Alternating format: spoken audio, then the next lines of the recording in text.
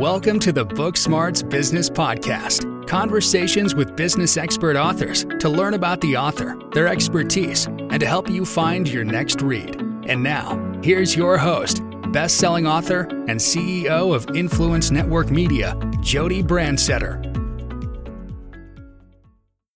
Ron, welcome to the Book Smarts Business Podcast. I'm excited to learn more about your book, but before we dive into the book, tell us a little bit about you and what you do.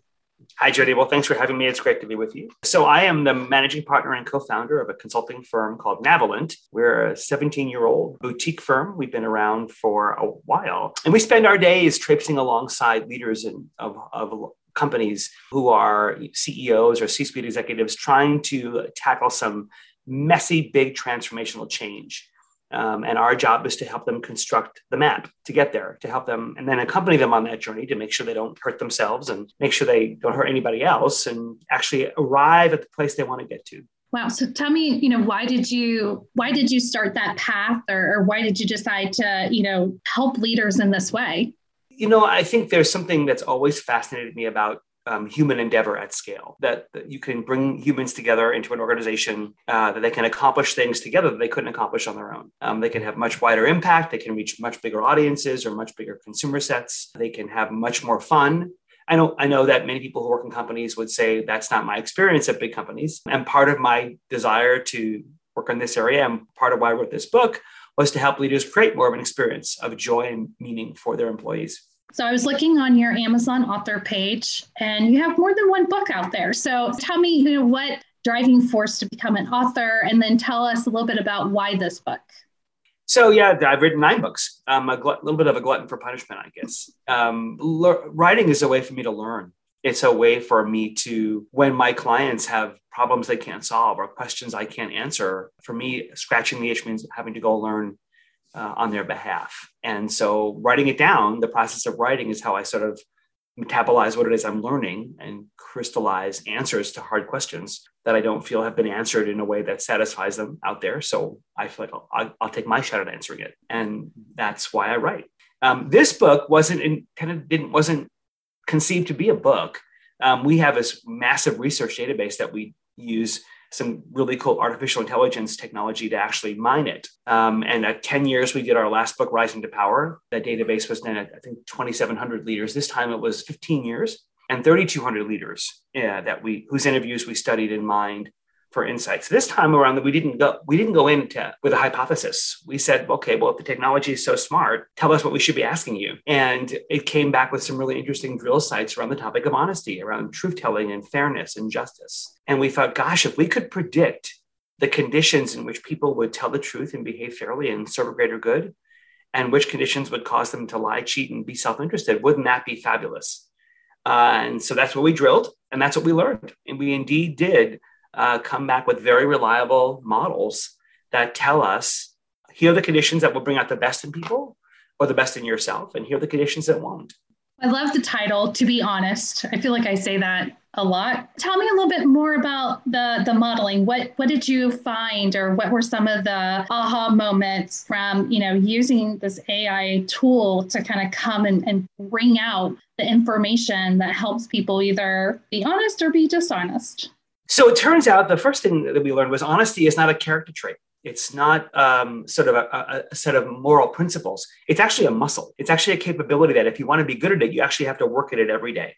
Secondly, honesty, truth-telling is closely tied to justice and purpose. It's closely tied to our sense of fairness and rightness in the world and our sense of meaning in the world. And so today, given that we're living in a very painful trust recession, where trust is much harder to come by than ever, it takes a lot more to earn and keep the trust of others. So truth, justice, and purpose mean you have to say the right thing, do the right thing, and say and do the right thing for the right reason. So the way you role model your values, the way you be who you say you are, how much of a gap is there in your say-do? And if your say-do ratio is not 1-to-1, people will withdraw trust. How do you make decisions? Are they transparent? Are they honest? Do you spin information or do you share information? Do you manipulate people to get your way, or do you invite an open dissent? How do you hold people accountable, or how do you hold yourself accountable? Do you do it with dignity? Is everybody's chance to succeed as the same as anybody else's, or do some people get more privileges than others? Do people feel like their work is honored and dignified? Do they look at their performance appraisal the same way they look at root canal? And lastly, how do people across your organization work together? Are there border wars? Are there seams of the organization, rivalries, sales, marketing, supply chain operations, or are they cohesive? Are there ways for people to cooperate and resolve conflict and work toward a greater good together? Each of those has a predictive factor. Those are conditions that are hiding in plain sight that we often write off as organizational nuisances. But the fact of the matter is, they insert great risk. If you do all four of those things well, you are 16 times more likely to have people tell the truth and behave fairly and serve a greater good. But if you suck at all four of those things, you are now 16 times more likely to put yourself into a headline of a newspaper story you never wanted to be in. Wow, that's really fascinating that you were able to get that all from a database with AI and be able to see those correlations. A question that came up when you were talking was, my background's been in HR. And a lot of times we kind of have to hold some things pretty tight and not be able to communicate it. And I know that's something that leaders have to do as well. What are some ways that leaders can still show honesty and be able to have some of these pieces when they can't actually give you all the information? I think we often confuse confidentiality with secrecy. They're not the same thing. And there are ways to answer unanswerable questions. Almost always, when someone asks you a question, are there going to be layoffs? Are we doing the merger? Whatever the question about policy that's changing, there's a deeper question underneath it. There's a question of anxiety. There's a question of self-preservation. There's a question of a fear of some kind. And a leader's job is to actually read between the lines and actually answer the question that's not being asked. Just because and the worst thing you can do is try and answer a question that's not answerable. Because when you make things up or, I want to reassure you, no one's going to lose their jobs. Dumbest thing you could say, right? And I'm sure HR people fibrillate when they hear people say that. But the reality is your job as a leader is to be a sense maker. People don't need you to be the answer ATM. You need to teach them how to sort of answer their questions by finding reasons to hope. What they're looking for is hope. They're looking for reasons to care. And your job is to meet that need. Sometimes that need is expressed in the form of a bizarre, strange, unanswerable question. And if you get defensive or feel pinned against the wall or feel some need to go into a spin mode, here, you're just going to drain your credibility even further. So honesty doesn't mean an answer. Honesty means an authentic response and a helpful response to the question that someone didn't ask. So really kind of maybe using some of your intuitiveness, being able to read between the lines and then be able to address maybe the uncertainty or what you were talking about, some of those concerns without actually answering the question they asked. And if there's information that you have that you can't share, you can say that. You can say, there's information that's unavailable right now. Let me tell you why I can't share it. And why sharing it prematurely or sharing it in an untimely way will actually do more harm than good. And that's information. Yeah, absolutely. Because I think that's where I think a lot of people are like, well, we didn't answer their question, so I should spin it, or I should BS it, or I should make up an answer, when actually a lot of times just saying, I can't answer that right now because of X, Y, and Z, that's enough. Like they at least understand why. The worst thing you can do is play victim to I'd love to tell you, but they won't let me, the worst thing you can do is to play victim and try to collude with people as if you're, on their side somehow, and sort of play and show some really terrible form of empathy by showing them how dissatisfied you are. You just make things so much worse when you do that. Yeah. One thing that, within like the HR world that I've noticed specifically when you're hiring people, a lot of times the uncertainty of, knowing, am I moving forward to the next step? Are they still considering me? We leave that empty. We don't tell them anything when actually all they want is, I don't know yet. I have not gotten feedback yet. You're still in the running because no one's told me differently. And right. That can be such a huge impact. And that can actually have a candidate last longer in the process. So they'd be willing to stick it out for a couple more weeks just because you're communicating nothing, because that's what you have at the time. And the worst thing that HR people do, Jackie, quite frankly, is they ghost candidates. And even when you're not moving forward, they deserve feedback on why. And HR and just external recruiters as well are the most horrible communicators that way. And they really hurt people.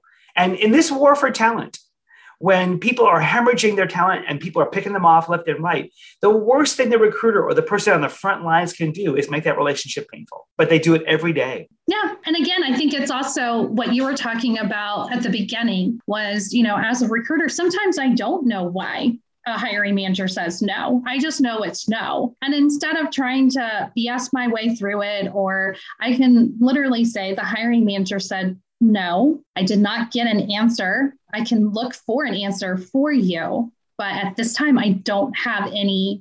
And I think the bigger systemic issue ought to be that the company's policy is to make sure to get feedback. And so, the hiring manager needs to know you have to provide some sense of feedback, and it can't be they weren't a good fit, so that the person can be helped, then they can do better in their next interview job. That should just be the policy. And the recruiter should be able to say, you owe me feedback. I want it by 5:00 today. I'm speaking with the candidate tomorrow morning, and I need the feedback. And muscle it through. That should just be that's the honest thing to do. One way that a recruiter can do that is to not extend an offer until you have all feedback.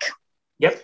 That forces a hiring manager to give you feedback. And then the other piece is sometimes I don't think hiring managers know how to communicate their feedback. They can, that's why they say it wasn't a good fit. And that's where a recruiter has to probe, ask more questions, clarify what was not a good fit. And it could be that their communication skills were lacking. It could be technology, but they just don't know how to communicate it. So instead of giving them that pass and saying, I'm not going to tell you, I'm not going to probe you, and then I'm not going to tell the candidate anything, it just makes both sides are not having a good experience. Right. Absolutely. I love that withholding the offer thing. That's a good one. Yeah, we used to do that all the time. And we would make them physically come to our office and tell us feedback if they wouldn't, just because, or we would go hound them. We would go find them. And that is something else HR needs to be able to do, is get up and go out there and find them and make things happen. Well, and here's the reality. The reality is if they're not willing to give feedback in that part of the process, they're already telling you what kind of a bad manager they're going to be, right? By virtue of the fact that that's the case, the person shouldn't want to work for them. I heard something before and I really liked it because as a recruiter, I'm the middleman, right? I'm in between these two people. And someone said, why doesn't the hiring manager just tell the candidate? And I'm like, why don't they? It's their decision, so that's even something to think about is, does the HR or recruiter have to provide that feedback? Or can we feel very confident and trust that our hiring managers are going to be honest and provide that feedback in a way that's going to help that candidate move forward in their career search or even get more experience, come back and get a job later? All right, sorry. I always spin it to HR. I need to stop doing that, Ron. So tell me a little bit more about this database. I was looking at the summary of the book. It looks like you have some really amazing people that you were able to kind of get information from and be able to use. So were there any interesting kind of stories or interesting people that you got information from that you were able to put into the book? My gosh, Jody, this is a treasure trove of heroes. I didn't want to write the book about villains. I didn't want to write about Theranos anymore. We don't need to hear about Wells Fargo or Volkswagen. We're done. And we keep piling up those stories every day in the headlines. But the reality is that there are more heroes than there are villains. And I wanted to hear their stories. I wanted to go out and find the leaders, not just business leaders, but world leaders who are modeling the things we found. And so I went out and talked to Kathleen Hogan, the CHRO at Microsoft, Hubert Joly from Best Buy, Ed Townley from Cabot Creamery, Amy Edmondson from Harvard, Jonathan Haidt, who also wrote The Forward from NYU, and just dozens of brilliant minds and leaders who are living out these principles every day in their life with incredibly rich and exciting and stories that readers could say, wow, I want to emulate that. Wow, that's somebody I'd love to work for. I'd love people to say that about me. So I wanted this to be an inspiring book of heroes we'd all be proud to know and want to be like. Were there any common themes around them that you saw after interviewing all of them? So I would tell your listeners, you can judge that for yourself. The interviews were so good. I knew there was no way I could use all of it in the book. So we made a TV series. So on our website, tobehonest.net, there's a TV series with 15 episodes called Moments of Truth. And you can see the behind the scenes interviews of all the folks that I talked to, videoed and recorded. And you can hear right from their mouths their own stories and their own insights and their own wisdom about the various aspects we learned in To Be Honest. So I would say what you will find is an incredible, inspiring set of good-hearted people who care deeply, who have strong convictions, who have thought about this stuff a lot and practice it every day.